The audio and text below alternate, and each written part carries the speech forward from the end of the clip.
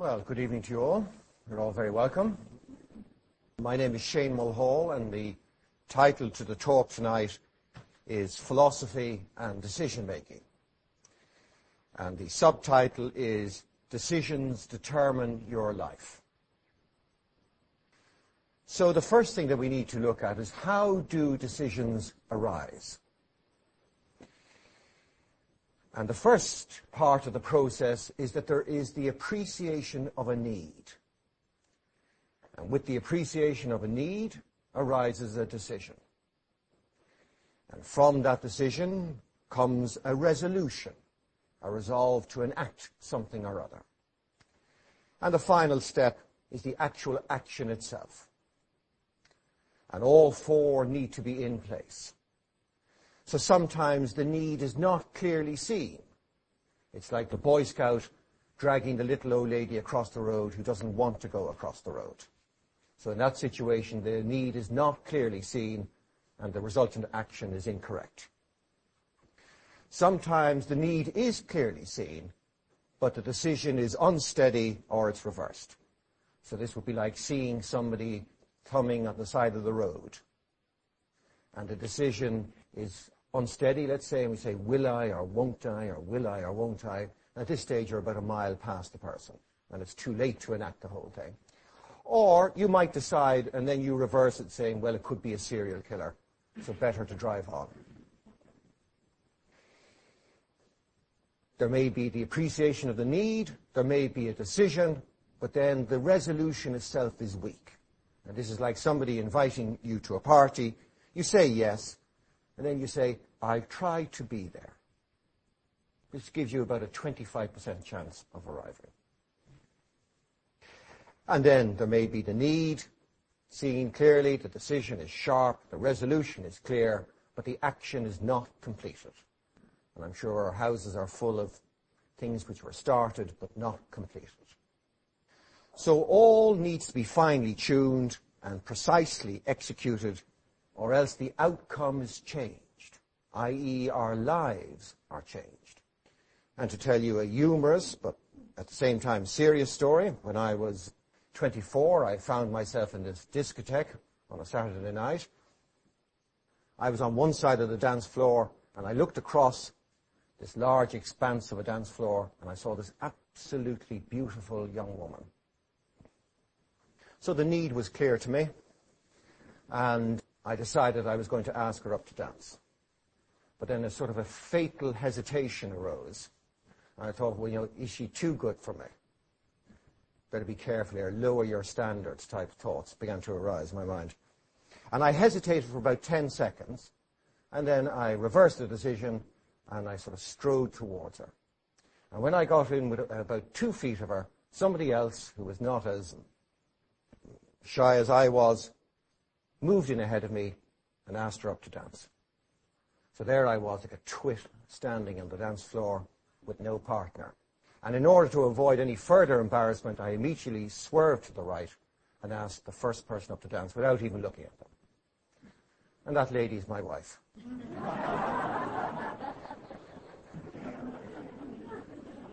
And as I remind her, on appropriate occasions, that if I'd only been 10 seconds quicker, my whole life would have been different. So, now, there are many, many, many important decisions we make. And I've just selected 10 of them, and there are hundreds, but there are 10 which we just very, very briefly consider tonight. And how you decide on any one of these will completely change your life. So the first one is either the philosophical or the religious question. In philosophical terms, who or what am I in truth? Or in religious terms, is there a God? And how I answer, who am I or what am I? Do I answer that I'm just merely a body? Or am I a body and mind? Or a body, mind and heart? Or a body, mind, heart and spirit? Will completely determine how I live my life. If I answer the question that there is no God or that there is a God, that will completely change my outlook on life. If I come to the answer that there is no God, then I will determine that I'm answerable to nobody. if I determine that there is a God, well, then I know that one day I will be asked to account for my life, how I spent my time, and what I did with it. So that's the first question. The second question that everybody needs to answer is, what is the ultimate aim of my life? And if I could read part of an answer from a man referred to as the Shankaracharya, this is the man that the school has put its questions to, and part of his answer says, in the worldly setup, people go to work and get their wages. The wages are used to buy goods they need. Goods are bought and used for pleasure. But pleasure is not the same as the peace of the self or contentment in liberation. Wages, goods, and derived pleasures do not ultimately bring in the peace of the self. People in general become involved in the money they earn, the goods they possess, or the type of pleasures at which they aim, and so miss the ultimate aim of the peace of the self. So we have to decide, what is the ultimate aim of my life? And how long each day are you actually aiming at it? And what do you abandon it for every day? The third decision is, what is the essential nature of this creation? And one can decide that this creation is lawful, harmonious, full of abundance, that it's happy and completely just. And if that's the case, one will lead a particular life. Or one can decide that it's competitive, accumulative, with scarcity of resources, that there is good luck, bad luck, and great injustice. And then one's life would be completely different. The fourth decision is, are you going to accept or resist your life and the events therein?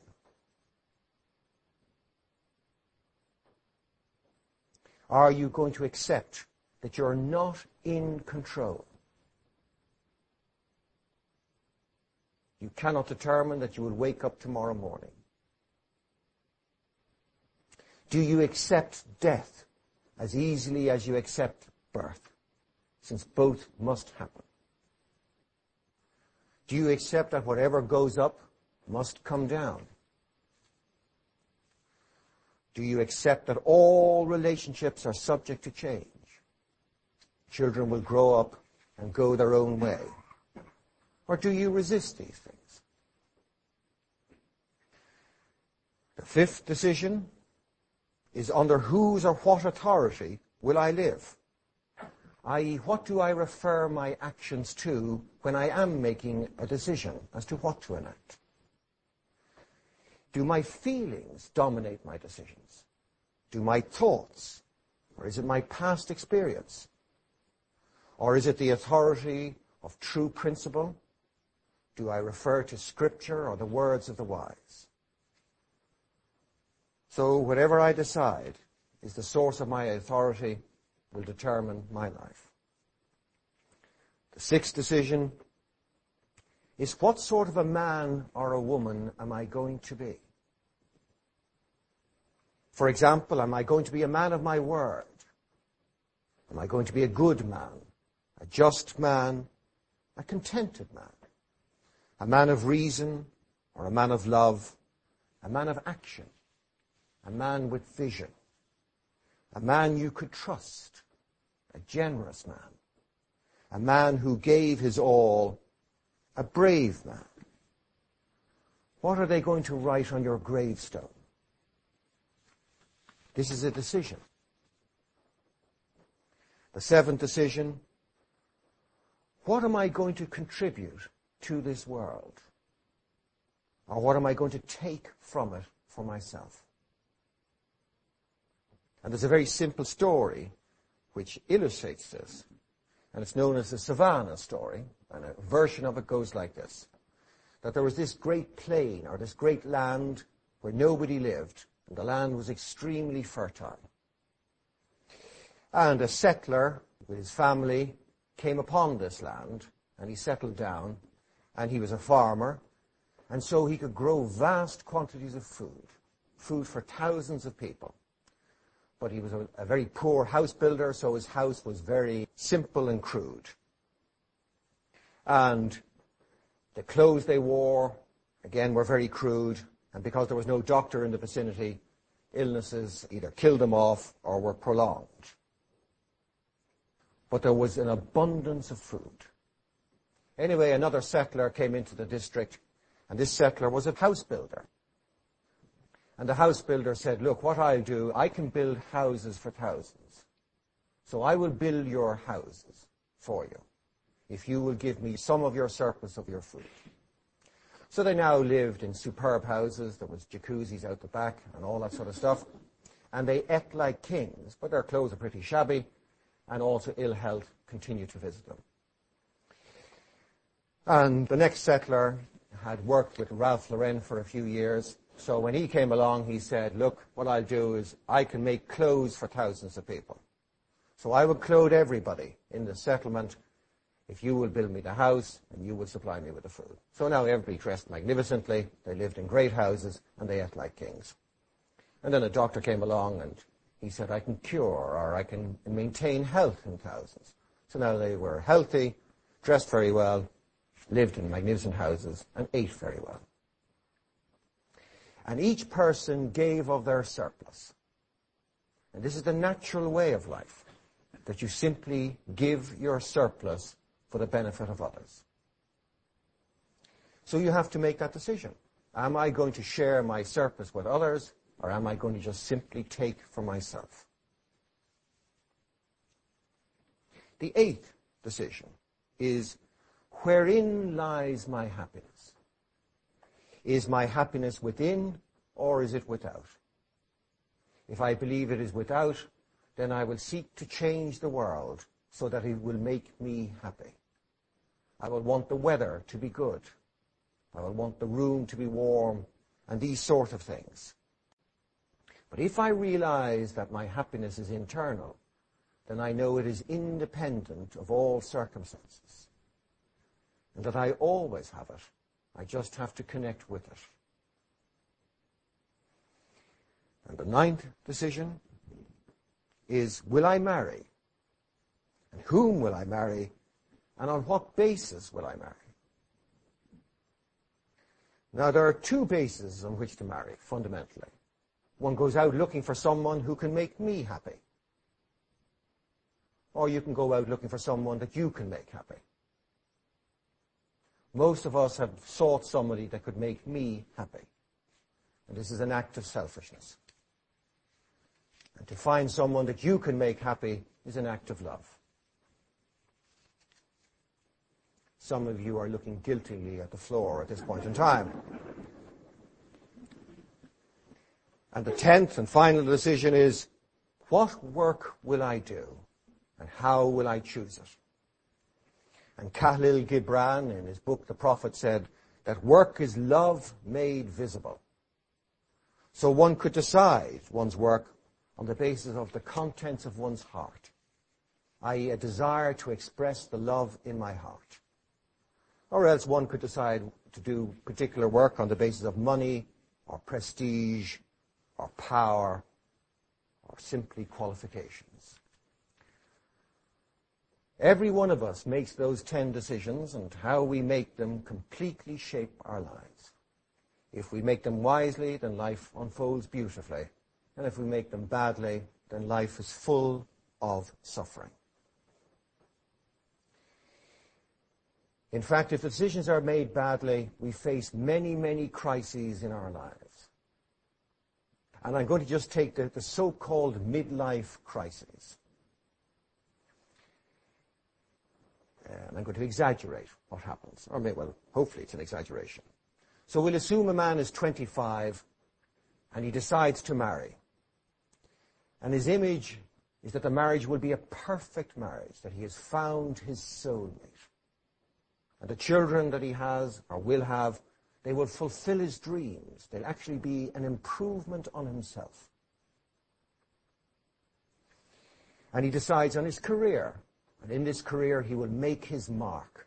He will make a difference. And there will be money and prestige and power to go with it.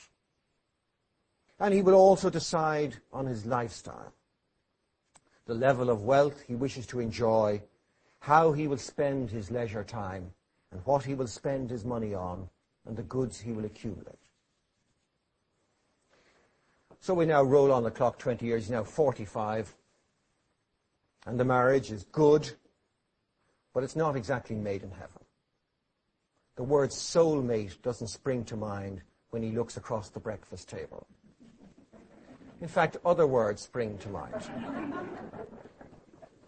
And they're friends, but there's much privacy in their lives. So they don't communicate fully anymore, and they live parallel lives, but not one life together. And the children that were meant to be an improvement of himself, one of them now turns out to want to be a ballet dancer, which he finds horrific. And they've got their own lives. And they play their own sports, and they have their own values, and they go their own way. And this career that was so promising at the start has now become repetitive. There are no more promotions in sight. The young are beginning to compete with him. They're willing to stay longer in the office. They've got much more energy than he has. And he realizes that he's not indispensable anymore. In fact, he's easily replaceable. And the lifestyle that he's grown accustomed to, the money is not yielding the satisfaction that he had hoped for. The interests, the real interests in his life have been neglected. And so he comes to a decision, a very simple but stupid decision, that he married the wrong woman, that he went on the wrong career, and it's the wrong lifestyle. So he finds the new woman. He changes his career, something like growing organic carrots in the West, something like that. And he goes for the simple lifestyle. He wears big woolly pullovers and things like that now. Instead, puts away all his suits. And for 5 years he thinks, now I've made the right decision. And then the same patterns emerge. And now it's too late. So then he resigns himself to his fate. And fundamentally awaits death. If he has some positive outlook in his life, he begins to enjoy his grandchildren. And he warns them not to make the same mistakes as he did.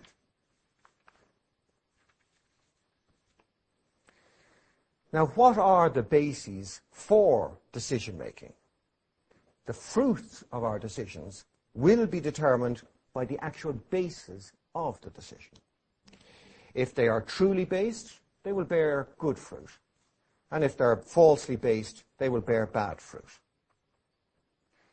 And about 4 or 5 years back, a very good friend of mine was deciding to leave his wife because he'd found another woman.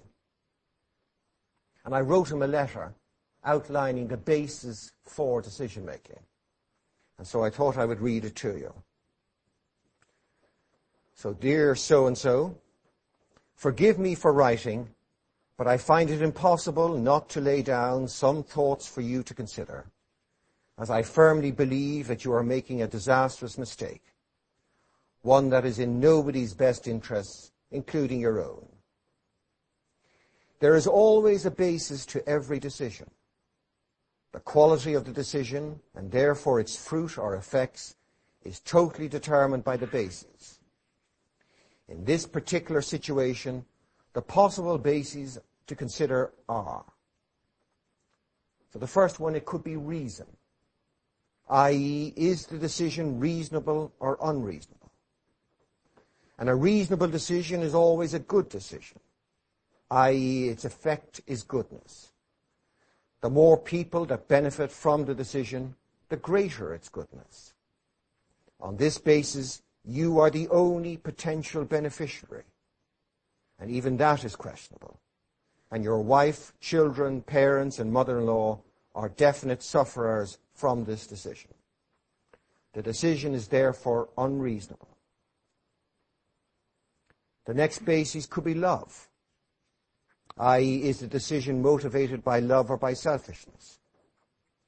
And a decision is motivated by love when it is in the best interest of others, and it is selfish if it is in one's own best interest and also at the expense of others' best interests. None of the parties concerned, i.e. wife and children, etc., will agree that their interests are being catered for. The decision is therefore selfish. The third basis for a decision could be virtue, i.e. is the decision just or not? The only justifiable basis for causing suffering to another is that they have committed some wrongdoing, and one is simply redressing the balance or teaching them a valid lesson. In this case, while there may be some argument in relation to parents, mother-in-law and wife, there is absolutely no argument when it comes to the children. They are simply innocent, and to consciously, willingly and deliberately hurt the innocent is without virtue, i.e. vicious and unjust. The fourth possible basis is duty, i.e. is one fulfilling one's duty or is one abdicating one's responsibility? It is the basis of all civilized society that duty be fulfilled by the individual before he claims his rights. Of course, you have the right to be happy, but that right can only be claimed after you have fulfilled your duty. And in this case, what is your duty? These children have been brought into this world, and they need a full-time father. A promise has been made to a wife to share all the days of your life with her. A contract can only truly be dissolved where all parties, husband, wife, children, etc., agree to it. Otherwise, it behoves a man to fulfill his duty. This decision is claiming the right to abdicate responsibility which one freely took on without reference to the duty one owes to the other parties. And the final basis for a decision is fear, i.e. the fear of loss of good name and or the fear of causing pain and suffering to others. And this is perhaps a surprising basis for a decision, but it has led many a man to make the right decision. In this case, ordinary decent people will undoubtedly hold you in lesser regard for making this decision. As stated previously, the decision will cause considerable pain and suffering. I am informed that a parent walking out of the family home is more traumatic for the children than the death of the same parent. The reason for this is that the children realize that in the case of death, there was no choice, whereas in the case of abandonment, it was a conscious, deliberate, and willing choice of the parent. The essential basis of marriage is not happiness, but the resolution to face all situations in unison, come what may. True partners face all difficulties together and never think of leaving the other to suffer alone. True partners are partners in all circumstances. They are not fair-weather partners. Now, there are undoubtedly difficulties in the marriage that need to be faced. But to walk out of the family home, to abandon one's wife and children, and in effect tell them that they must now care for themselves without full-time help or participation from you, is an act that is unreasonable, selfish, unjust, and an abdication of duty. And such an act cannot be productive of happiness for anyone. Now, this decision can either be the product of selfishness or confusion. I do not believe that you are a selfish man, but I do think that you are unhappy. And this unhappiness has led to a total lack of clarity in your decision-making. It is my belief that you have taken stock of your life, as many people do, and that there is a dissatisfaction with your wealth, your career, and your family. This dissatisfaction has caused you to become unhappy with everything, and has formed a belief that a change would lead to greater happiness. First of all, many will be delighted with your level of wealth, how your career has advanced, and the quality of wife and children that you have. And even if it could be argued that these three facets of your life were not truly satisfactory, the solution is not to run away from them, but to face them, work on them, and bring them to a satisfactory state. This is not an impossible task for a man of your ability. Finally, there is a principle in philosophy with regard to decision-making, which is that when in doubt, seek the advice of those who entertain no such doubt. I do not believe that this is clear-cut for you. I feel that there is a doubt. I also do not believe that you could get 3 people from amongst those who love you most to agree with your decision. If those who love you most, which includes me, and who would have your genuine happiness and best interest at heart, advise you not to carry out this decision, does it not strongly point out to you that perhaps your thinking and the basis for this decision is fundamentally flawed? Rarely in life does a man have to take a stand. This is one such situation, and the stand he takes reveals the quality of the man.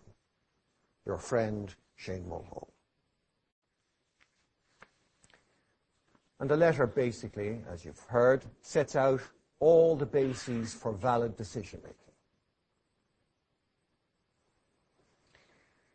Now we need to look at the functioning of the mind.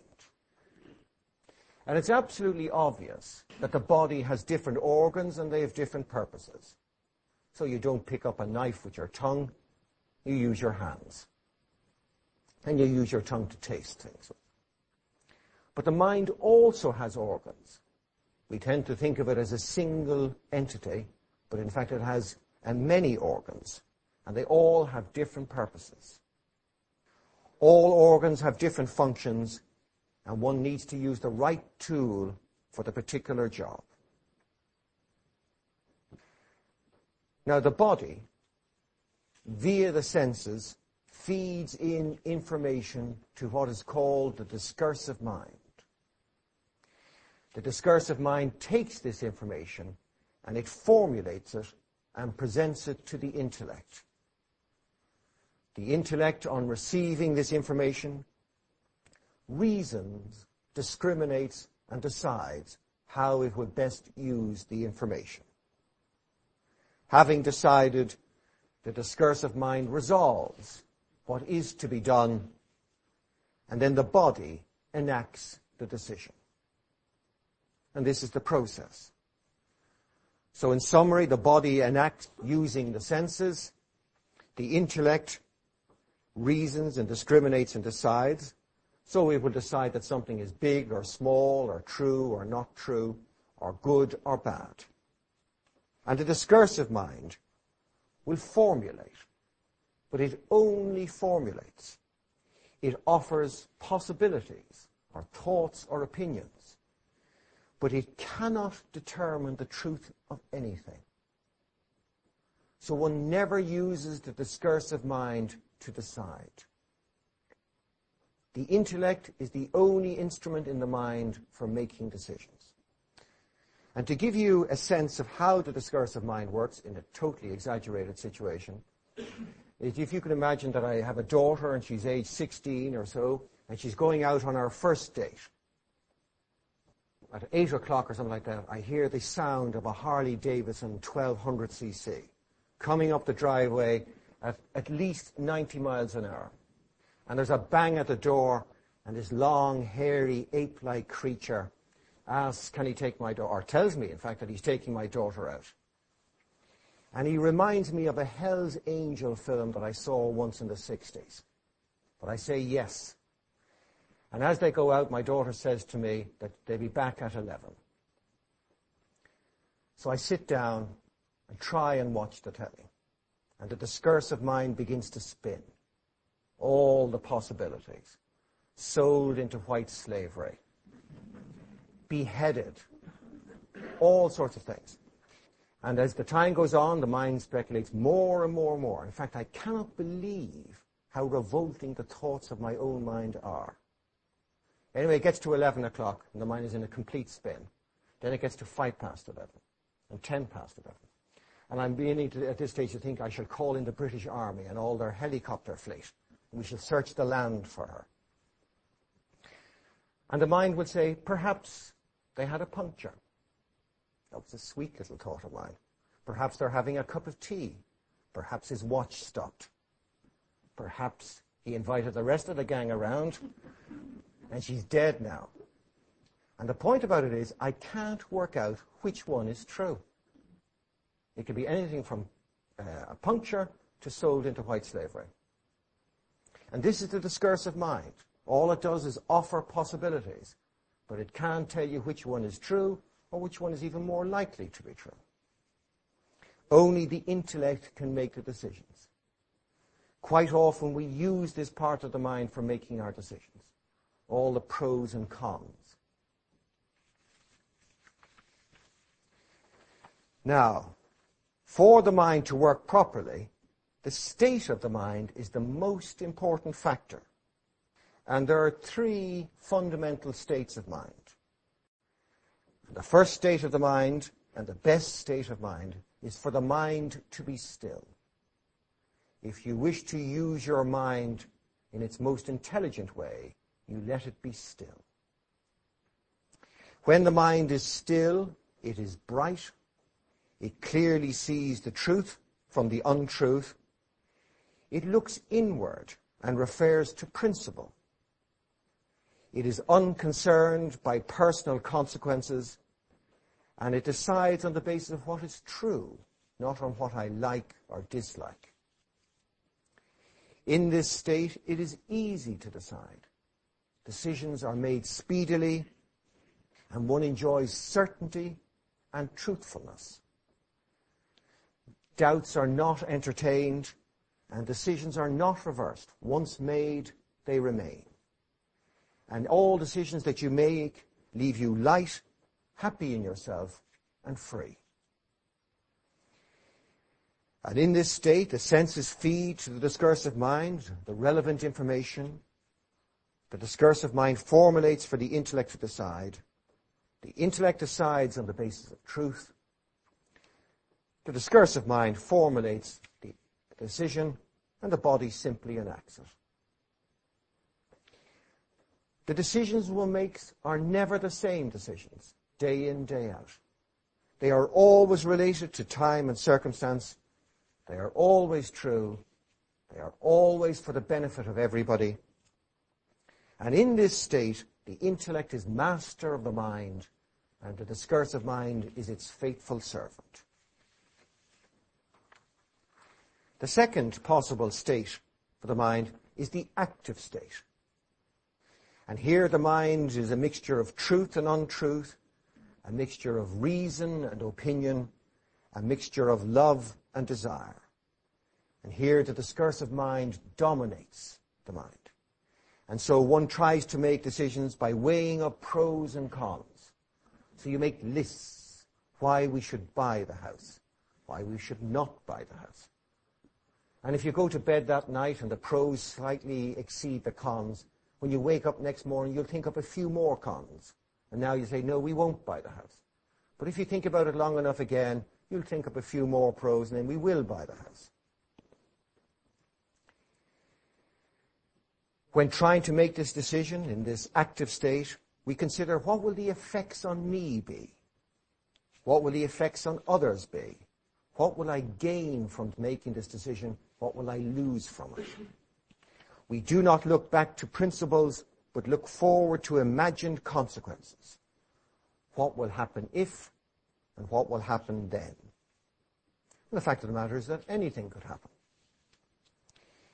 In this state, decision-making is exhausting. We find it difficult to make decisions. I don't know whether you've had the situation, but sometimes I say, I want to buy a suit. And it's a clear-cut decision. I need one suit.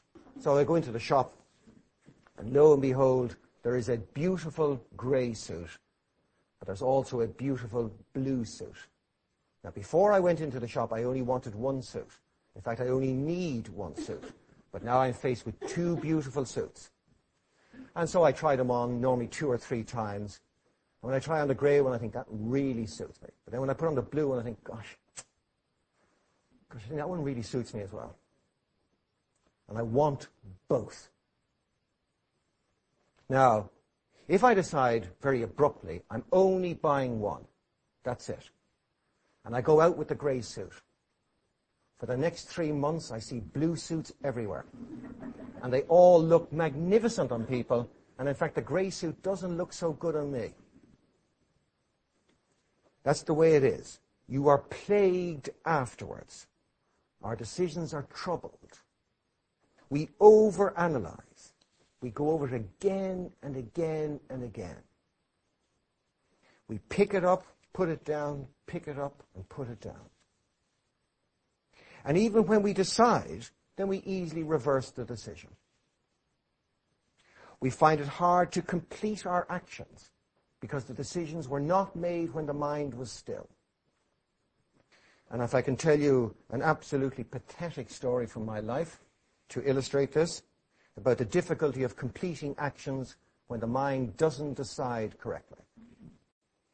We lived in this house and it had neo-Georgian windows. For those of you who have never lived in such a house, never do. Because there are millions of tiny little windows. They are impossible to clean, and painting them is a nightmare. Anyway, we had this little house with these neo-Georgian windows, and the windows had not been painted for 7 years. So with the paint falling off, I was suddenly sort of motivated into action. I wasn't going to paint one window, I was going to paint all windows. Not only was I going to paint all windows, I was going to paint them on the inside and the outside. I was going to finish this job off once and for all. So when you take on a big job like that, you need a plan. So the first thing I did was I got a piece of paper and a pencil and a cup of tea, and I sat down. Where will I start and where will I finish? And when will I have the kitchen done? And what week will it take before I get to the sitting room? And will I start upstairs or downstairs? So I made out this master plan. It was nearly lunch at this. This was Saturday morning. Nearly lunch at this stage. Then I needed equipment. And this is good fun. You go to the DIY place, you buy half-inch brushes, 1-inch, 2-inch, 3-inch, ones that can go around corners, all sorts of things, all sorts of paints and paint removers and various cloths. I now had enough equipment to paint Buckingham Palace effectively, and I brought it all back and I put it into the garage. But I was exhausted at this stage. As I said, right, but I'm not going to give up now. But I didn't trust myself, because I've often started jobs before and not finished them. So I said, how can I make sure that I really do finish this job once I start it? So one thing is, I'm going to put up the plan on one of the kitchen units facing me, so that every time I come up into the kitchen, I see my own plan, and even worse, my wife sees it as well. And this will motivate me to maintain the plan. Anyway, I still didn't trust myself. I said, well, one further thing I can do. What I can do is I can, in order to speed up the job a little bit, I put masking tape on all the windows, both inside and outside. I do that first before I paint any window. And then I can really go at it very fast. So I started off with a scissors and this ginormous roll of masking tape.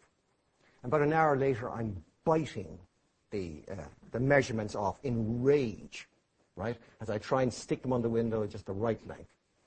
Anyway, that weekend I got the entire house masked, inside and outside. And I said to myself, it looks so appalling now, there is no way that I will not finish this job, right? Because the world and its mother knows that I'm about to paint the windows. They can see it from the masking tape. 2 years later, I hired in this painter to paint the windows. And the first thing that he charged me for was the removal of the masking tape.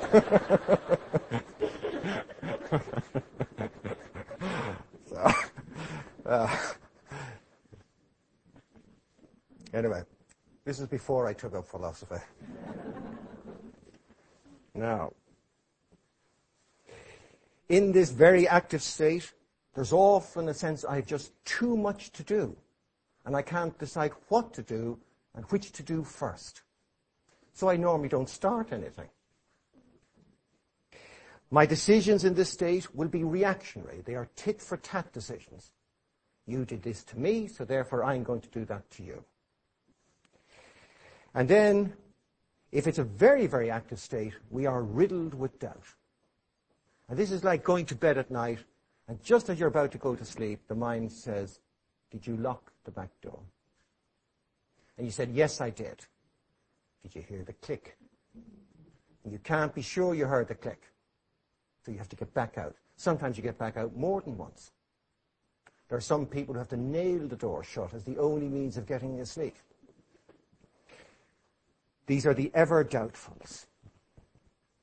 In this active state, the decisions can be good, but only by coincidence. And they can be selfish also.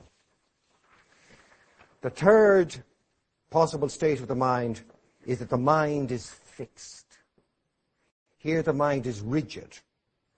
There's no change. It's the same reaction to the same situation. You become a sort of a fundamentalist. Your decisions are not related to time and circumstance, but come from an excessive attachment to a particular idea or feeling. This is how you get the bigot or the Puritan or something like that. In this state, you're absolutely certain about your decisions, but you're completely wrong. Sometimes you enjoy great, great conviction, and even when you know the decision is untrue, you still don't care, you go ahead with it. So you may actually go to somebody for advice, they give you perfect advice, and you say to them, I know you're right, but... And you do the complete opposite. These decisions are related to me alone. So, when the mind is still, the decisions are for the benefit of all. When the mind is active, the consideration is me and others. And when the mind is fixed, the consideration is only me. Now, what are the impediments to decision-making? And the first impediment to true decision-making is desire.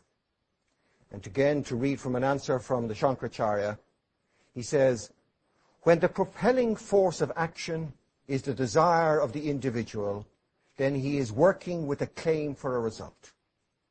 Everyone knows within himself the right and wrong of any action, but being propelled by desire, people ignore the law and want to get a pleasant result. They may well do so and enjoy the result, but nature moves only according to law, and a misused law will produce a wrong result somewhere else.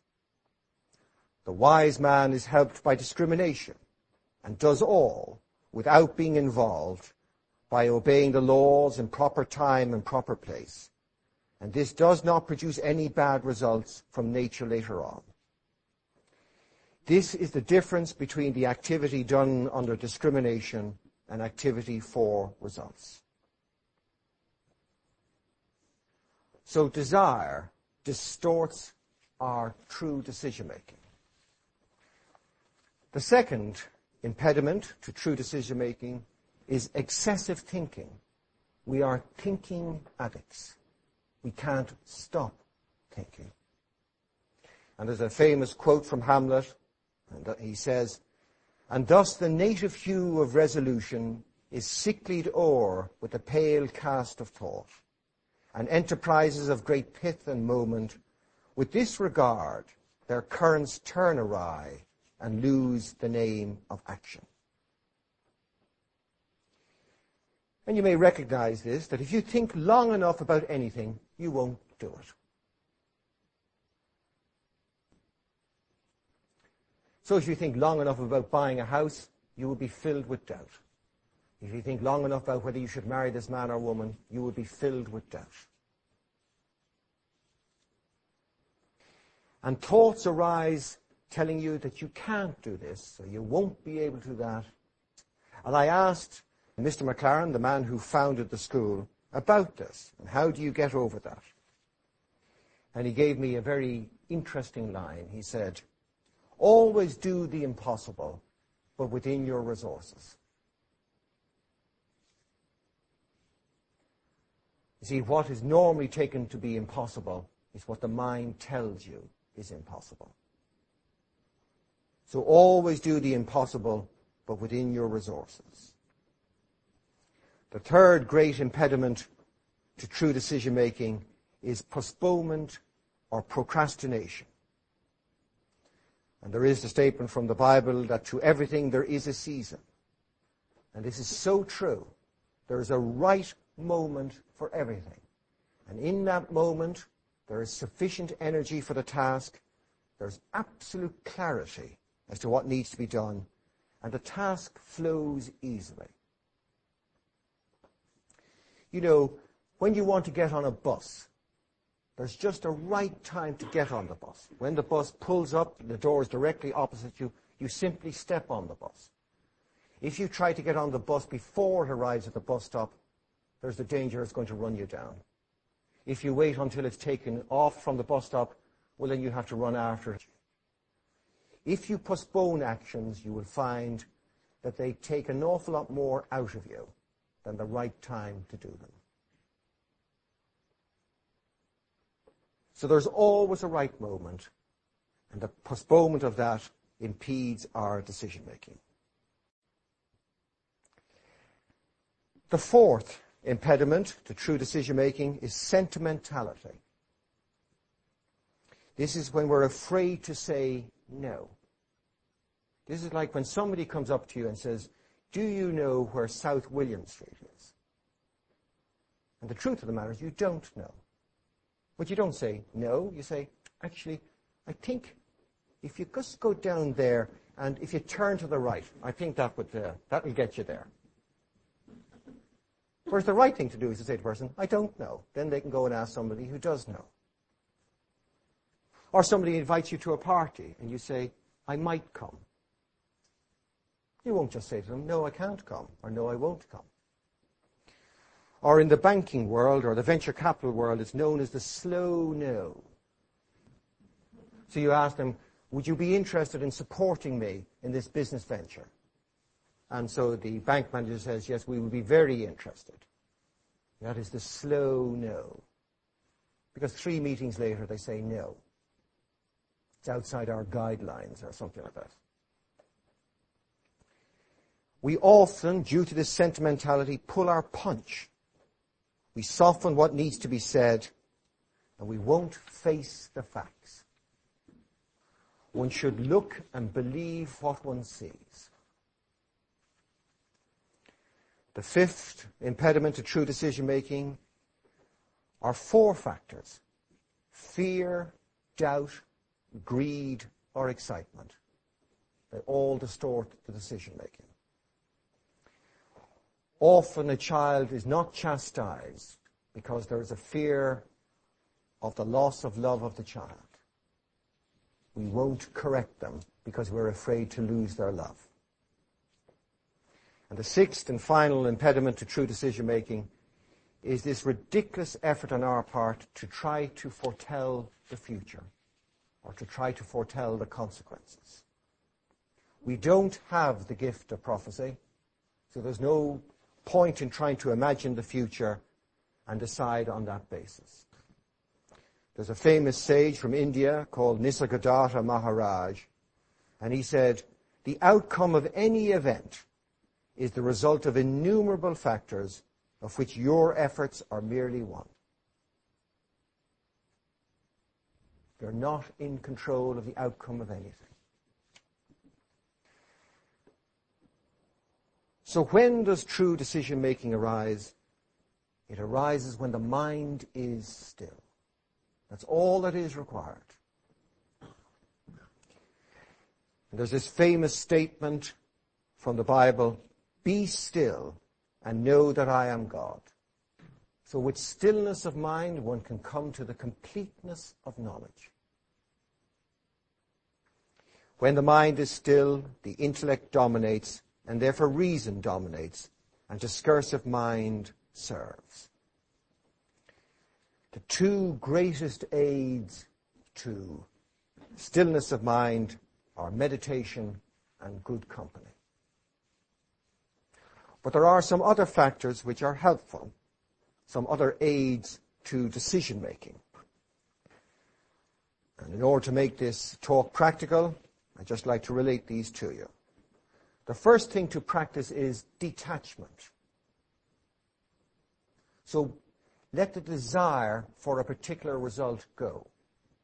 One thing you'll notice is that you are superb at giving advice to others. Sometimes you're astounded by how wise you are when you're advising others. And the reason why wisdom flows when you are advising others is because you are detached from the outcome. So wisdom flows. But often you can't even take your own advice because you're so attached to the outcome. So the first thing is to practice detachment. The second thing is to be your own best friend.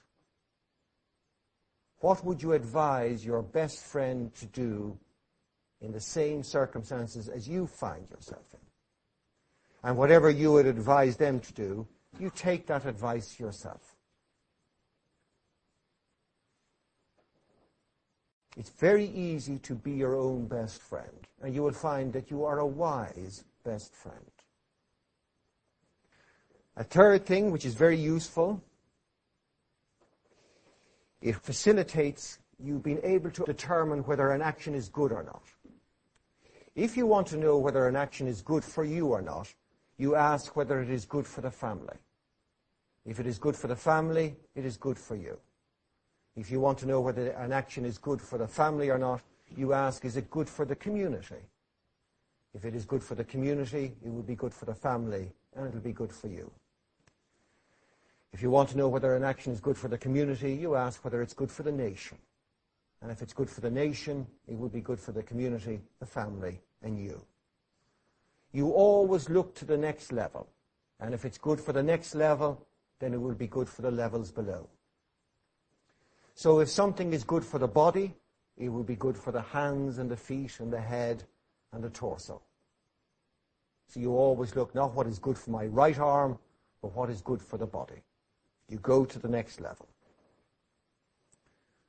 The fourth factor, which is helpful to bring about true decision-making, is to find the unity in every situation so that reason can operate.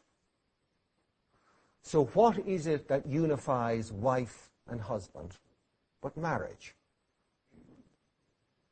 So don't serve wife or don't serve husband, but serve the marriage, and then both wife and husband benefit. What joins employee and employer but the firm or organization they both work for? So all decision-making should be for the benefit of the firm, because if it is for the benefit of the firm, it will benefit the employee and the employer.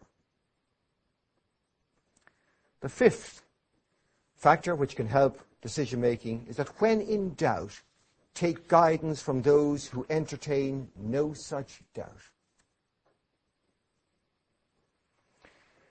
The sixth aid to decision-making is to always give your word.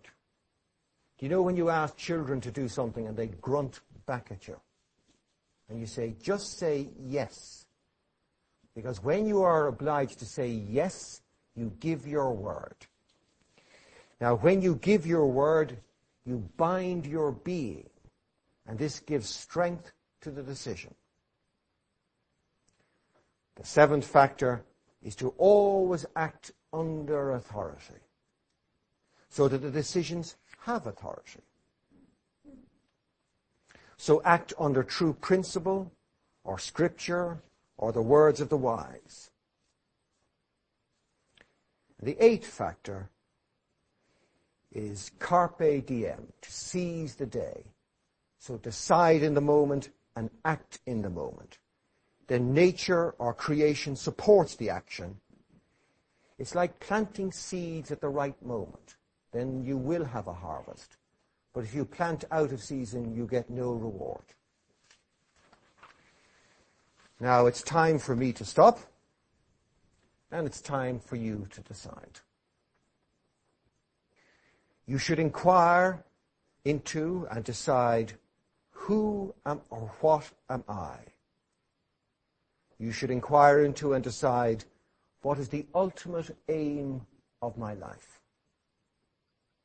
And you should inquire into and decide, to who or what will I refer my thoughts, words, and deeds? You should make these decisions and then live out these decisions. And this will give your life meaning, it will give it direction, it will give it stability, and it will give it fulfillment.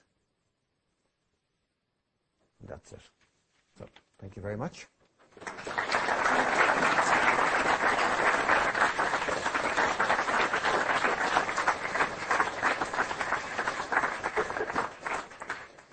Now, the first big decision that awaits you is whether you're going to have tea or coffee. So you can make that wisely. And then if you could be back at past, and then you can put your your questions, and we'll see what answers arise. Thank you.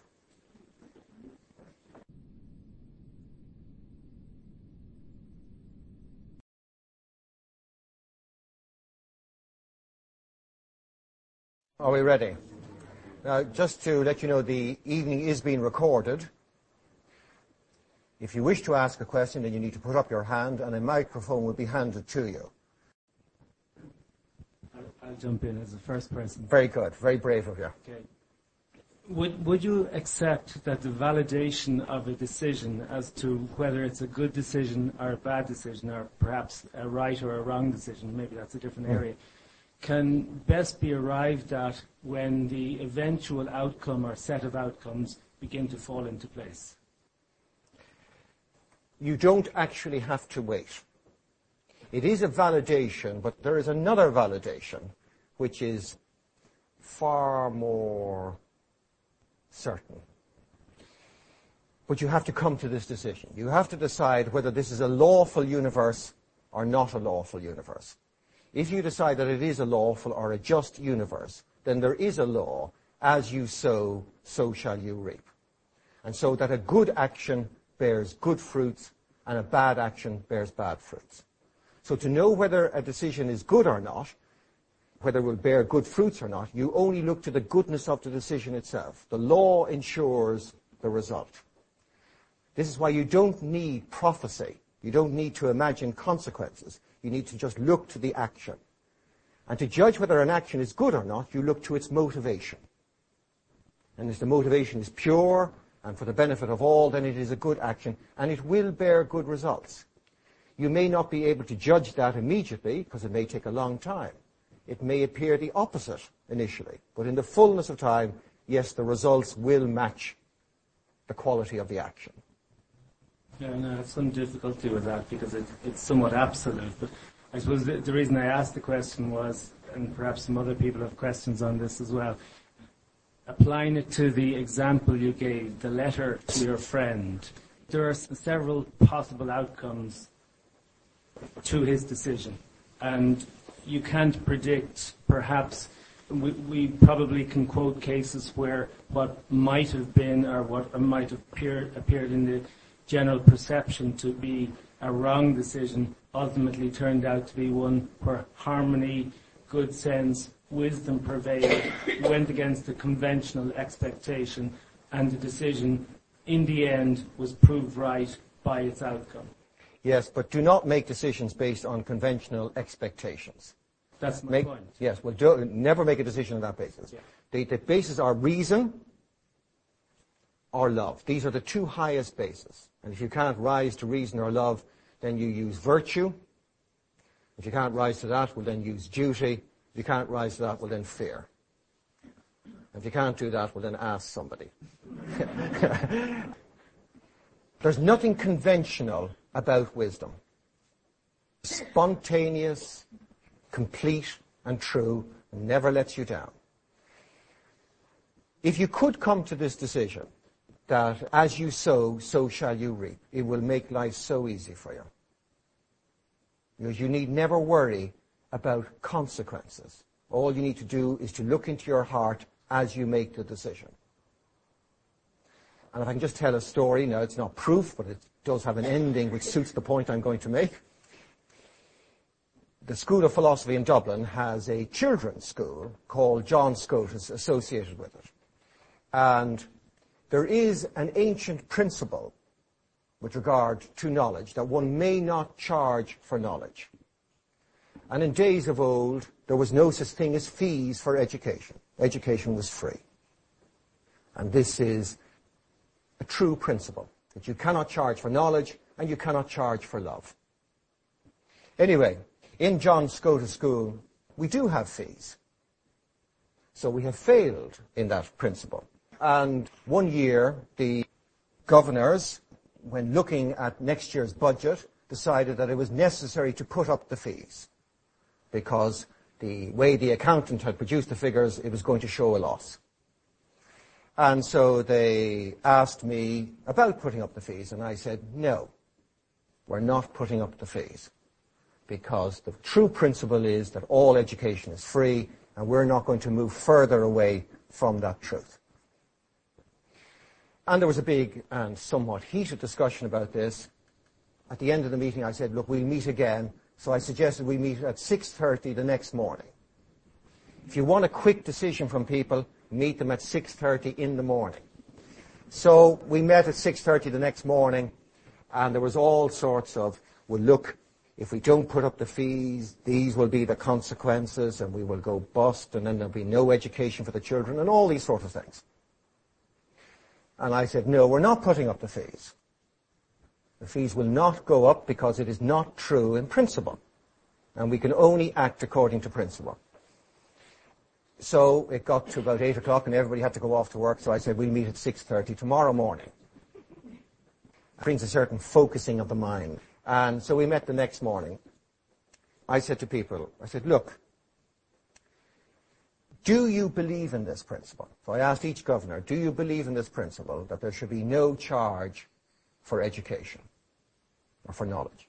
And they said yes. I said, on that basis, we can't increase the fees, because a good action bears good results and a bad action bears bad results. The accountant had produced a 3-year projection showing disaster. And I happen to have trained as an accountant, so I do know the weaknesses of projections. So I said to him, can you tell me, with any degree of certainty, what number of children will enroll in this school next September if we don't increase the fees? Can you tell me it will be 10 or 40 or 4,000? And he says, I can't. And I said, your projections have no knowledge in them at all. They are mere extrapolations of the past. They have no power of prediction in them at all. We should not be looking at these projections when making our decision. Anyway, they eventually decided, right, we will not put up the fees. And maybe we should reduce them so that we can move closer towards the truth of the situation. So we did reduce the fees by some percentage. And the net effect of this was £10,000. That's all it was, but it was a significant sum of money in those days. £10,000. And so the budget was passed with the reduction of the fees. To give a happy little ending to this story, I have to divert for a second. 3 months previously, we had written to a Dutch charity saying that our school was founded on good principles and that they had supported education establishments, and would they support our endeavours by making a contribution to our school. And we'd heard nothing back from them. I went down to the front of the house, and there was a letter stuck in the letterbox, which had been delivered the previous day, but it was stuck in the letterbox. And I took it out, And it was from the charity. And they said, "Dear sirs, we have considered your request. We wish to donate £10,000 to your charity, and please forward the name and bank account number." That's the way it works. And it always works. You need never, ever, ever fear putting truth first.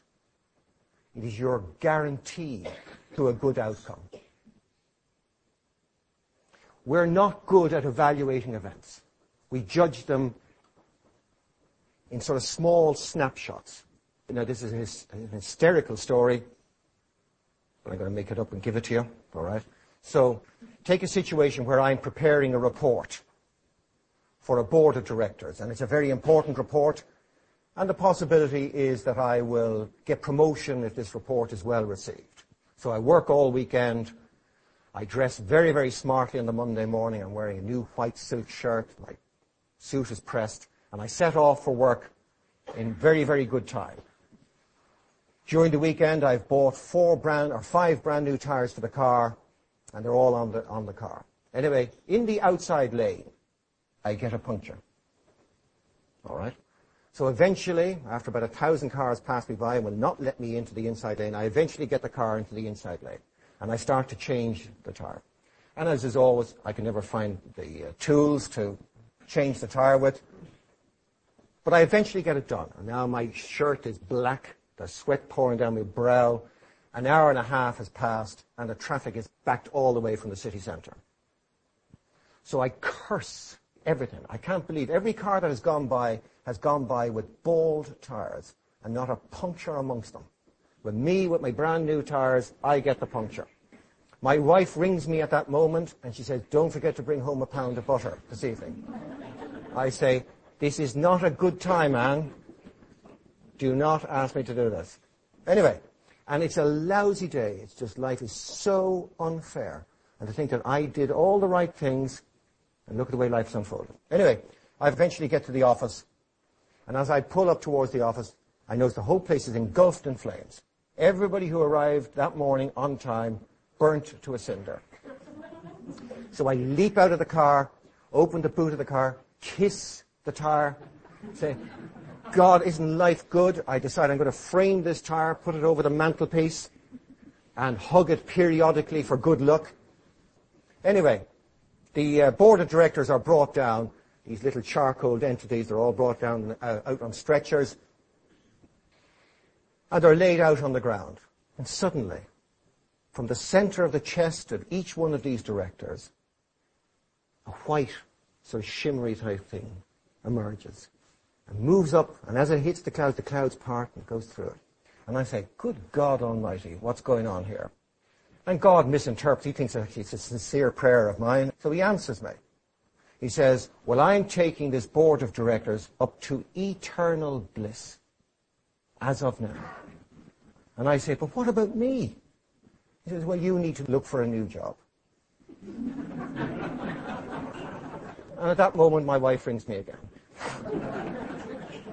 You see, when is it good or when is it bad? How do you know?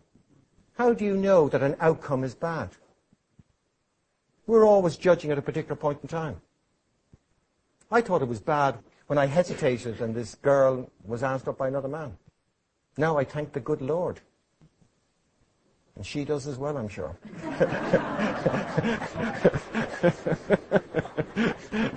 So it's a very big step now, a really, really big step. But if you want to come to ultimate certainty with regard to decisions, you have to come to a decision about this. Is there such a law as you sow, so shall you reap?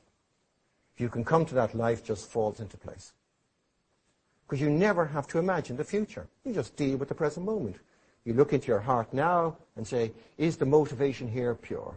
If it is, off you go. Final question. Yeah. How effective were you in persuading your friend how did you influence his decision? It didn't influence him at all. He went ahead. He went ahead, and within 6 months, he was in abject misery, and he has been in abject misery every day since then. And what's your attitude? Is a touch of schadenfreude there? Sorry? How did you view that then afterwards? Well, I thought that he had made the wrong decision, and he had to suffer the consequences, and one day I hope the misery will be so great that he'll come and talk to me again. So. First of all, thanks very much for an absolutely excellent lecture. What I wanted to ask, you've semi-answered in one of your last statements there, and it relates to, I think you call it a basis for decision-making, i.e., to everything there is a season. How do you know when it is the season? It's very intuitive.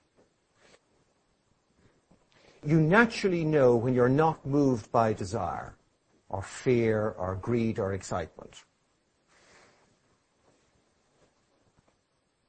For example, say my children, when they're not being honest with me, they wait until I'm just about going out the door before they ask me a question. Or they say, Dad, I'm going to bed now, and oh, by the way, I just wanted to ask you something. You know, they're just halfway out the door, and they're trying to force the situation. Do you recognize that? I do. Do you have a teenage daughter? No. Wife? Yes. Well, they do it as well. except teenage daughters have not mastered it to the same degree as one's wife has, right? Now, actually, if you ask your wife, she will tell you she knows when she shouldn't ask you a particular question. And you'll also know there's a time to ask somebody something. There's a time to tell them. And if the mind is still and it's free, as I said, from desire or fear, you just know it's just perfect. Quite often we plan to say things, and it's inappropriate. You just wait. You wait, and you wait, and you wait. And then it just becomes absolutely obvious, now is the time to act. It'll just be an intuitive form of knowledge. But it comes when the mind is absolutely still. So there are no laws. You can't say 6 o'clock is the right time to ask, or et cetera, et cetera. But I think you'll recognize, have you ever asked something at the wrong time or in the wrong circumstances? Yeah, right. And you know you know it. You know it when the first word comes out of your mouth, this is not going to, this is just awful. I shouldn't be really saying this right now. But then there are other times, and what you'll find, when the time is right, you can say anything to the person. Absolutely anything. If, however, it's a decision, say that, give you a real-life example. Yes. Somebody decides to set up their own business. Yes. So they're going to leave the security of what they currently have, and it could be the right or the wrong move to make, but it's a move which, a little bit like planting the seeds at the wrong time of the year, or the right time of the year will either determine success or not. There are a couple of errors just in what you said. First of all, you're not leaving any security at all. There is no security where you are. That's all imagined. The office block could be burnt down the next day. Whatever, the company could fold. A million things. It's an imagined security. We all the time go to sleep at night expecting to wake up the next morning. We don't expect our partner to die during the night. It's all imagined as if things are going to go on, and they don't go on like that. So that's the first thing. Do not think that you are leaving security for insecurity. If the decision is right, you are secure. Now, if you want to set up a business, it doesn't have to be a risky thing at all. You ask yourself 2 questions. Is there a need?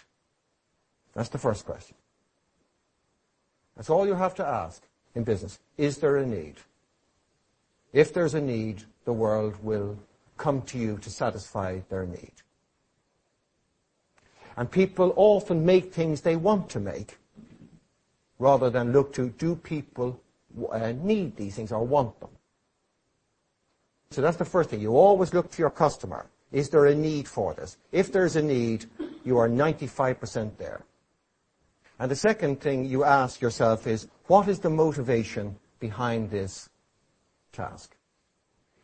And if you could make it that the motivation is to satisfy the need and to take your lawful profit, then you are absolutely assured.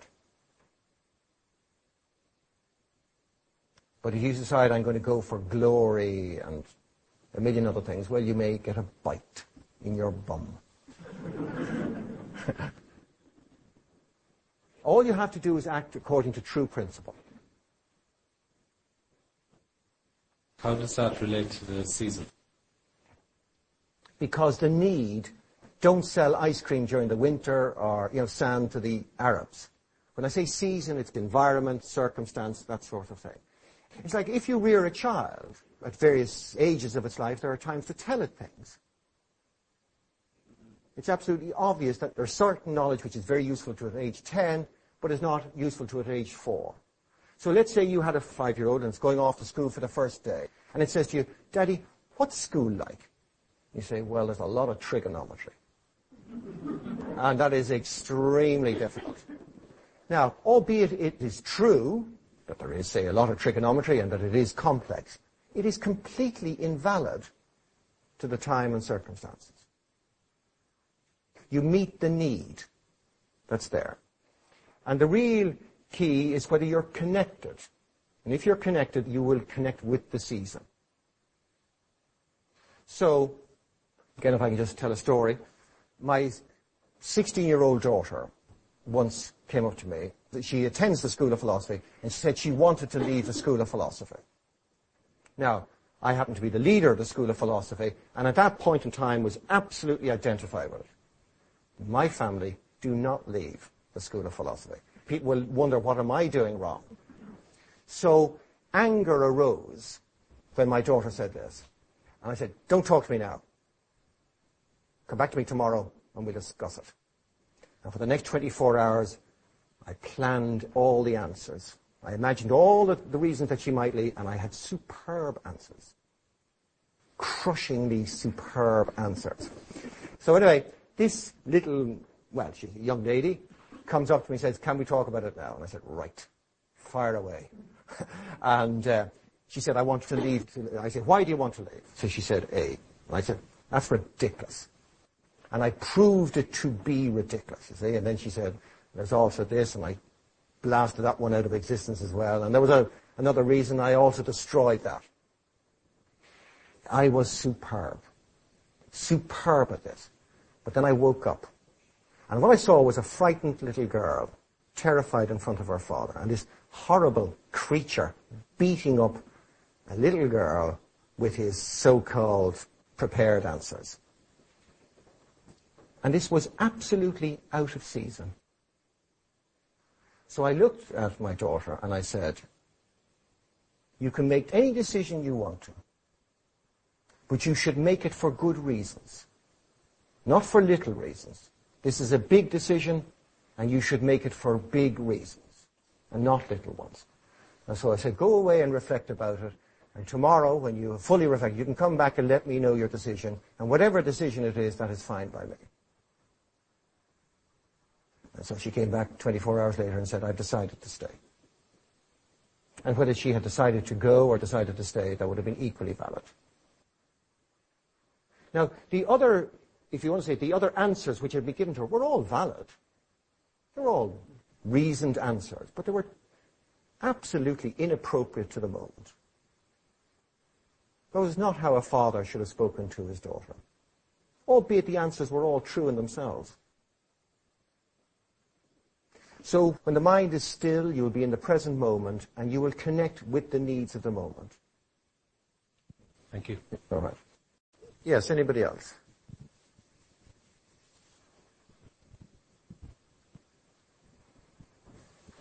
How should an individual come to a decision about going to war? Well, the real question is it a just war? You have a responsibility to your neighbor. Man is not an island. He is a social creature. So he has responsibilities to those around him. And the real question you've got to ask is justice on your side, and is this for love of my neighbor? And just to take the Second World War as an example, it was possible if you were one of the Allies, to go to war with Germany out of love for Germany. If we just accept that Germany was in the wrong. So in order to prevent them from succeeding in a wrongdoing, which is an act of love, one goes to war with them and brings them to a point of surrender. But the self-same love should rebuild Germany when the war is over. So war should never be motivated by hatred. You don't hate your enemy. You can bring your enemy to a point of surrender out of love. Just as if you loved a son or a daughter and they were going to do something wrong, you would attempt to stop them out of love for them. So true war, or true participation in war, the only motivation is love. And the only thing that you need to make sure is that you have justice on your side. But war is always a last resort. Always. And it is only when the wrongdoer will not surrender to love or reason. But if the wrongdoer won't and wishes to inflict injustice on others, then you have a responsibility to protect the justice of others, just as you would protect your own child or your wife or whatever. Does that help, or? All right. There are not many just wars, but you have no right to let injustice triumph. So just as if you saw a fight and you saw somebody being beaten mercilessly, you have a duty to intervene, to stop wrongdoing. There is an intuitive knowledge where you just know that something is right. And it is right. And it is a knowledge that arises when the mind is absolutely still and the heart is absolutely open. And you just know what to do and what to say. You can't predict it. What should I do in the following circumstances? That's not the real question. The real question is, what state should I be in to know what to do in particular circumstances? The state is the all-important thing. For example, if I say that I have an educated, somewhat educated mind, a reasonably intelligent mind, but when there is anger in this mind, I'm capable of the greatest stupidity. I lose all that I know. And all that I care for goes out the window, and I act in a stupid and selfish way. That doesn't mean that I am stupid and selfish. It means the state allows stupidity and selfishness to arise in this being. So the real key is for the state to be true. And that's why one of the points made in the talk was that the important thing is for the mind to be still. We weren't looking at love tonight, we were just looking at reason or decision-making. So the important thing is for the mind to be still. And the best thing to bring about this stillness of mind is meditation and good company. And when you do that, the mind reveals true knowledge. The mind is said to be like water. So if you agitate water, it does two things. One is you disturb all the dirt in the water, so the water becomes cloudy. And the second thing is you can't see into the water. You can only see the waves on the top of the water. But when you allow the water to become still, all the dirt subsides, and the water becomes clear, and you see through the water. So when the mind becomes still, then you will have access to true knowledge. A knowledge that may even surprise you. You may be surprised by what you know when the mind is still. It may be fresh knowledge. And an example of this is, you're walking down the street, and suddenly you see a friend walking towards you. You've known them for 20 years, and you suddenly can't remember their name. And you start off with Anthony, and you go all the way to Xavier, and you still can't connect the body with a particular name. And the mind is really agitated, so you pass some sort of casual remark to them to get over the fact that you can't remember their name. And then 30 minutes later, or 5 minutes later, the mind is absolutely still. The name just pops up. And this shows that our knowledge and our feelings are not constant because of our state. And if the state could become still, let's say the mind could become still and the heart could become open, then true love and true knowledge would enact all our actions. And you wouldn't have to be prepared. You wouldn't have to know in advance. It would just arise in the moment to meet the need. So it was some... Shane, Yeah. we all have our own ideas of what good company is. Could you give us a description of what you mean by good company? Yes. Well, in very, very, very simple terms, it's that which brings out the best in you. So, if particular music makes you depressed, or aggressive, or angry, or puts you off into dreams, well, that's not you at your best. There is other music which will uplift you, and inspire you, and fill your heart full of love, and still your mind. So, you find that music that does that for you. That is good company for you in terms of music. Then there is literature which, would make you want to slash your throat, and there's other literature which inspires you with the potentiality of the goodness of mankind. So that's good literature. Then there are people. You'll find there are some people that when you're with them, you always leave them depressed and sort of twitching. You're agitated within a few minutes with them, and you're sort of picking at things and fiddling. And there are other people, you're absolutely yourself, completely relaxed and open and honest. You know the way sometimes you meet somebody on a train for the first time, and because you don't know them in any way, and because they are a particular type of person, you speak to them as you've never spoken to anybody ever before. You tell them your inner world, which you've never revealed to anybody. So there are people who bring out the best in you, because their natures are harmonious with you. And there are other people who bring out the worst in you. So there are people where you naturally are yourself, and there are people who bring out the worst in you. Rather than give you a list of do's and don'ts, that's far too rigid. In the same way you cannot write out a diet for humanity. Everybody has a unique body. Everybody has a unique temperament and nature and emotional world and intellectual world or mental world. So there is that which suits you and brings out the best in you. And you should look to that. I mean, we do it with food. If you are allergic to strawberries, you stop eating them.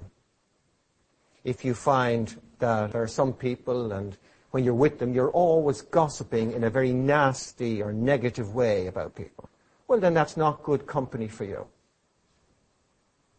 If you can manage to be in their company and not be affected in that way, well, then that's excellent. Now you're a good company for them. You will help them. But if they just bring you down to a lower level and you wish to operate out, then they're not good company for you. Does that help? Yes. Thank you. Yes, anybody else? This lady here. Do you have any ideas on how to deal with people who bring out the worst in you that you have got to either work with or live with? Yes. Or even worse, both. Yes. Yes. The real key is not to avoid them. The pain is in trying to avoid them. You know when you try and cross the street so not to meet someone, or you try and not look at somebody in a restaurant you don't want to see. You spend the entire lunch hour staring at them from the side of your eye. You end up with a cast in your eye. What we do is we hold a set of ideas here, so when the person presents themselves to us, that meets our set of ideas, and we react to them. And we basically repel them, or try and keep a distance between us and them. The real way is to absolutely engage with them. Behind that wall, you will find love. You always do. You go through the wall. The wall of resistance, the bit that you hate. So when that person is talking to you, you absolutely listen to them. So for example, let's say people say, I find sitting on a bus boring. In fact, I hate sitting on buses. So you ask them, what do you do? And they say, well, I dream of pleasant things. When I'm on the bus, I'm always thinking of nice things, like holidays in Barbados or whatever. And then you ask them, well, does that mean you actually enjoy the bus journey? They say, no, I still hate them. And see, what it does do, when you try to deny what is actually there, it causes tremendous pain. And the real secret is to absolutely meet what is there, to really engage. So take the boring person. What we do is, the so-called boring person, is we try not to listen to them because they're so boring. The real key is to absolutely listen to them. Then you find they're interesting. When you really, really, really engage with them. So don't step back, you step forward. It's very challenging, but when you taste, we call it the reward of it, that will encourage you. And just to take a different negative emotion. Fear is a negative emotion. And if you step back from what you are afraid of, it grows. The fear grows.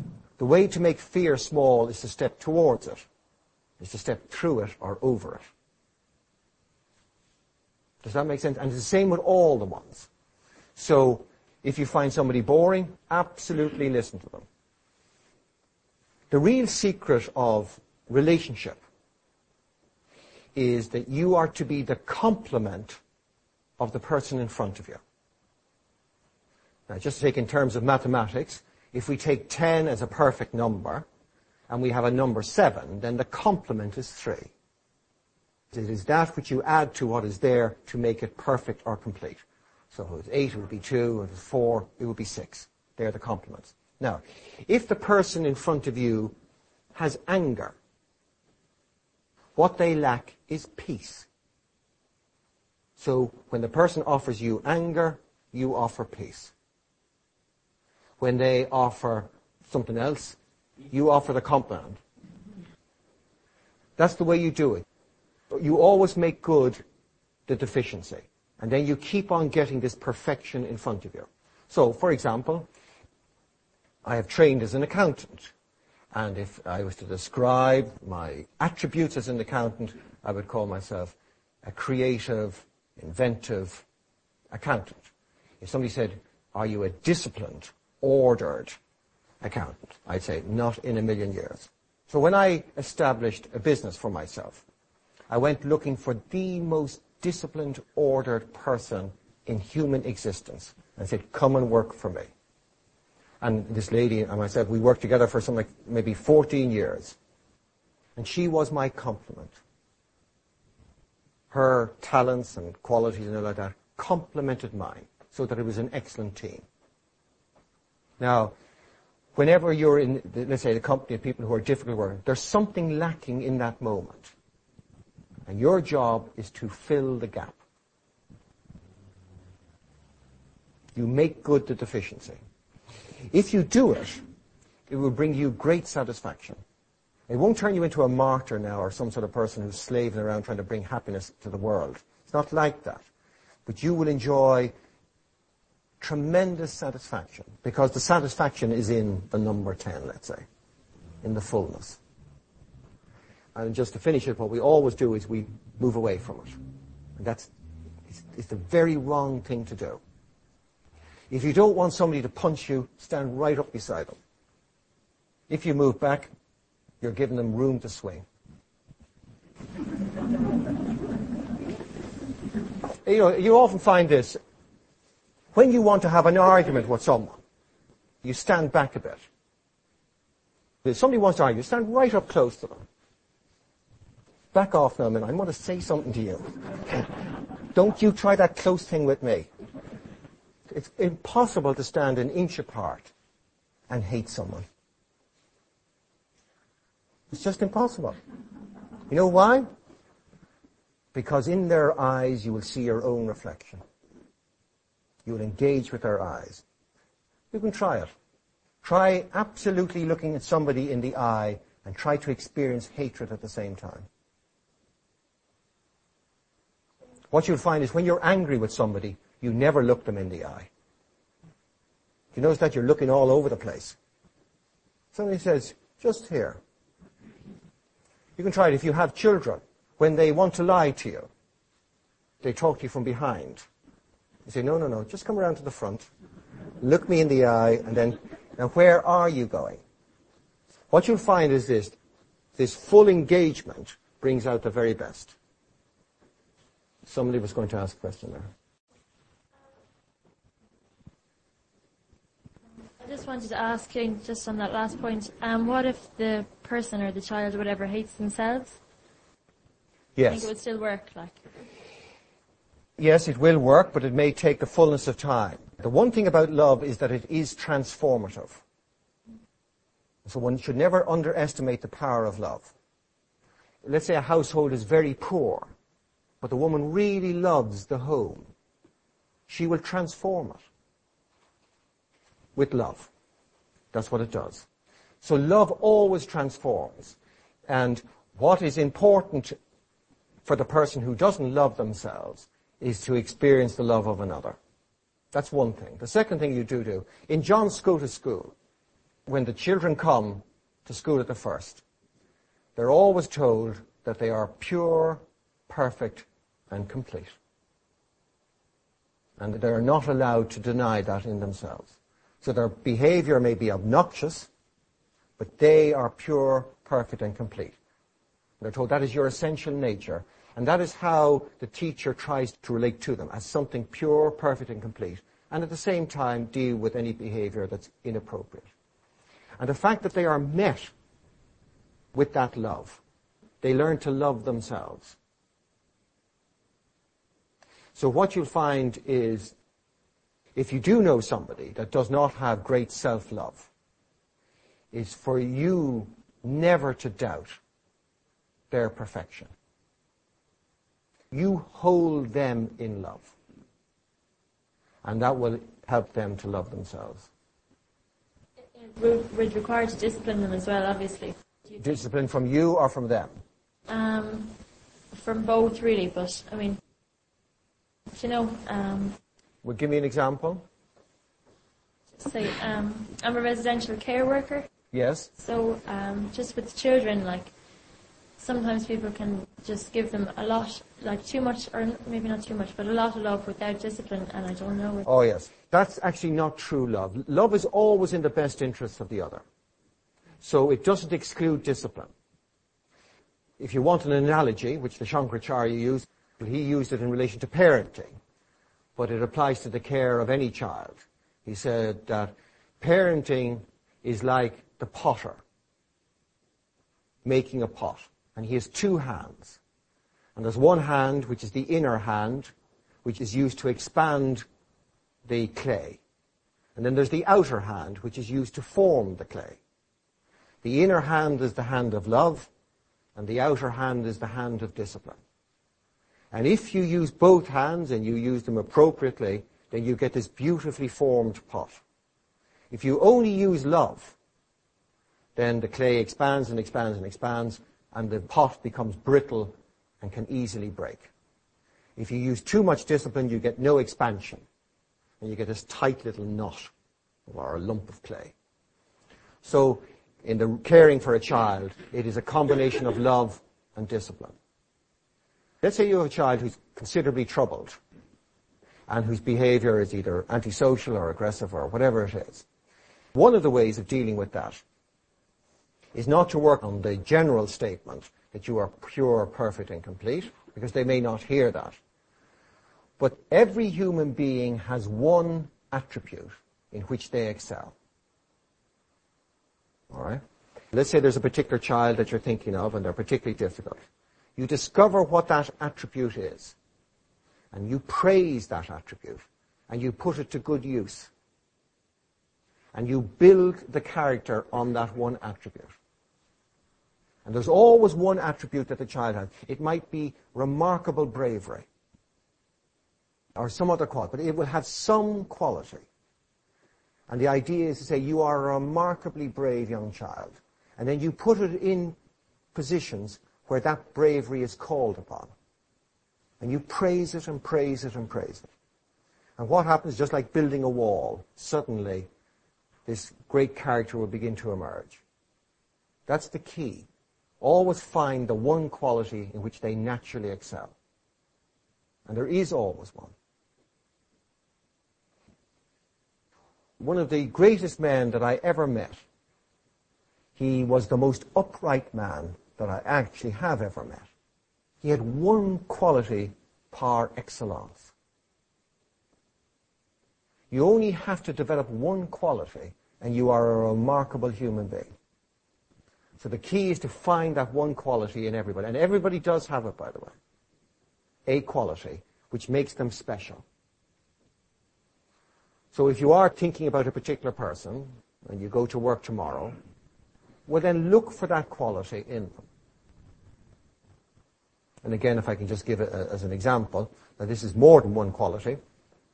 One of my daughters was age 17 and she'd filled out her CAO form and effectively in total confusion because there was no clear idea in her mind as to what she should do career-wise. And the thing that I had noticed about her was that she had remarkable equanimity.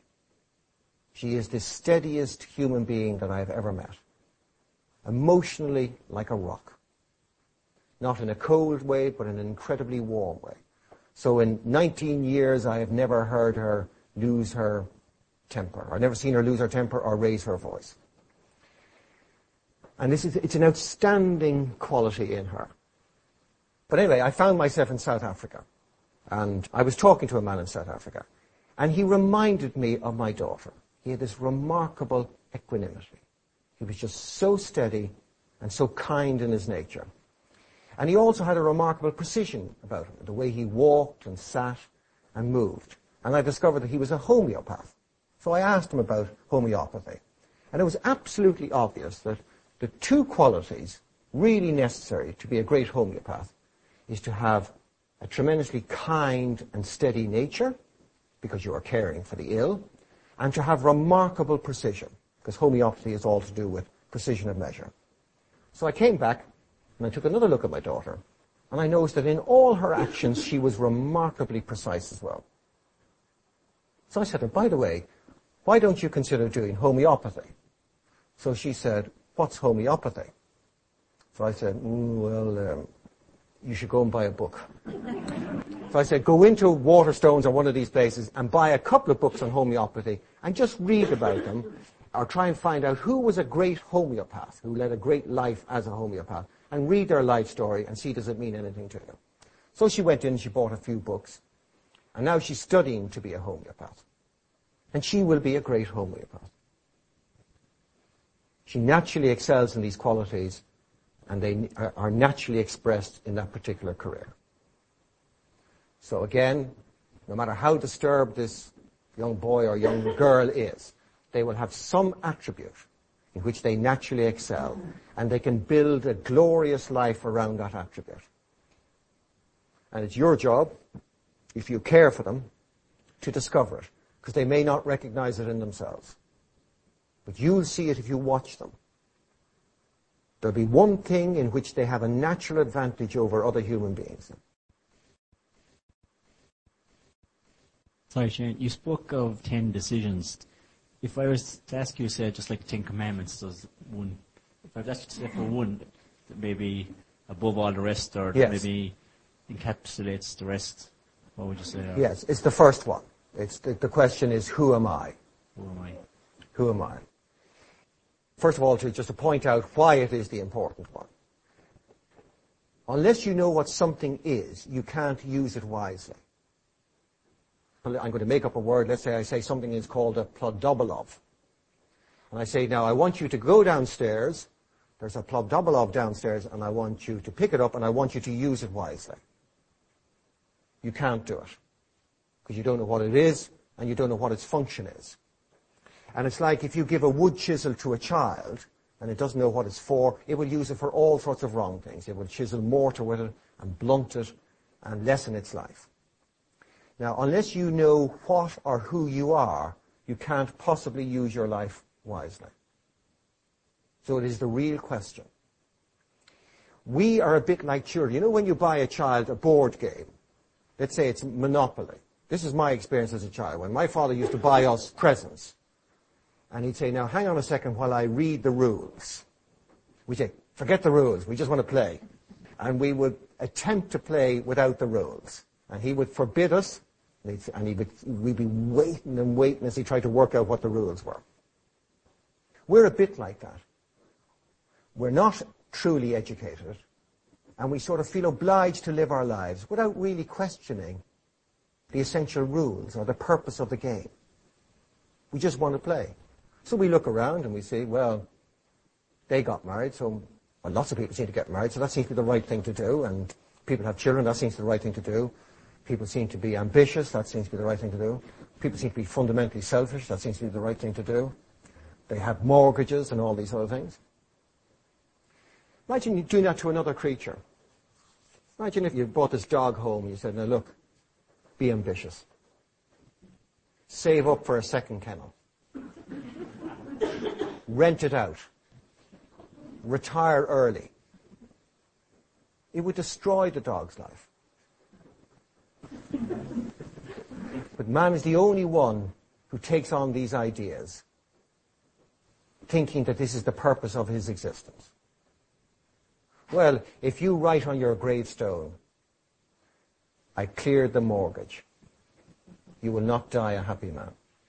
If that's your gravestone, I got it to balance. This man works as an accountant, you see. I got it to balance every time. That is not the fullness of human existence. And to take it in religious terms, but you can take it in any terms you want to, Jesus said, be ye perfect as your Father in heaven is perfect. He didn't say the fulfillment of human existence was a wife, a couple of children, a semi-detached house, and a cleared mortgage, and an inflation-proof pension. His instruction to mankind was perfection. And there's no possibility of this perfection unless you know who you are. So the real question is, who am I? What am I? Am I just a body? Is there more to me than that? Is there spirit? And what is the nature of the spirit if there is spirit? Is it born? Does it die? Can it decay? Is it perfect? So, how then? Well, the wise thing to do when you don't know yourself is to approach somebody who appears to know. And you ask them questions. So, there are many, many, many books which have written down, this is what the human being is. It's been said over and over and over again by men and women who have displayed the most remarkable wisdom. So that's one thing. And then you need to find a system where this can be realized. And if you ask me, well, the school offers a system. There are many systems, but the school offers a system to come to that answer, that you can come to know the answer to this question. And when you do answer it, and you answer it fully, then you will never experience misery again. You'll only have one emotion forever, and that is unbridled joy. So it's worth looking at, as they say. Sounds good. Yes, maybe a last question.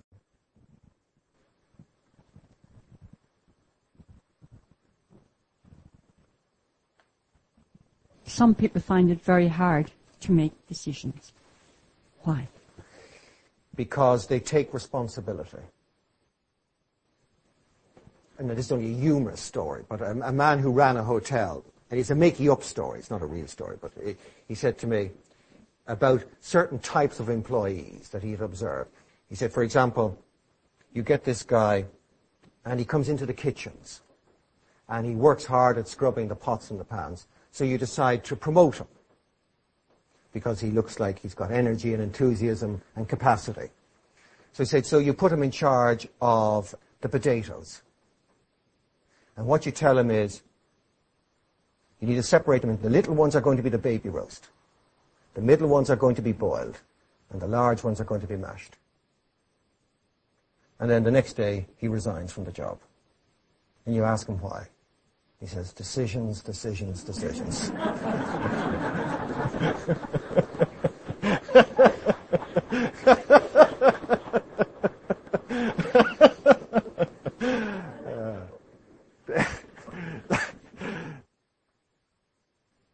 Do not take on the burden. We're always trying to control the outcome. And we feel responsible for the outcome. This is not your creation. You're not the creator. You're not running the show. You're not responsible. You're not asked to take responsibility. You've been invited to a party. You've been asked to enjoy it. It's been run on your behalf. This whole show of this great universe is a party in your honor. And all you have to do is turn up and enjoy yourself. That's all you have to do. It's just a game. We're all taking it too seriously. You say, did you ever get these board games when you were a child in your house? If you obey the rules and you treat it as a game, everybody gets immense satisfaction from a little board game. But you know what normally happens? You know that your father or your mother explains the rules. You say to children, "I just play away," and then you go into the kitchen and pour yourself a brandy or whatever. And within 15 minutes, there's screams. Now, there are two reasons why the screams arise. Somebody has cheated, or somebody's taking it too seriously. They are the two causes for something which is designed for enjoyment turning into misery. Let's leave out cheating. The other one is taking it too seriously. It's just a game. Life is to be enjoyed. You don't own anything. You come into this world with nothing, and you go out with nothing. You're meant to enjoy it while you have it. When you're on the beach, play. Do not cry when you have to go home. When it's time to go home, be satisfied with the amount of play you've had on the beach. Now you're going to be able to play somewhere else. This is the key to life. Stay light. Move easily in all that befalls you. Don't take responsibility in the sense of don't take the burden. The analogy that's used is that we are all people standing on a train, holding our suitcases, and burdened by the weight of the suitcases when we could put them down. The train will carry them for you.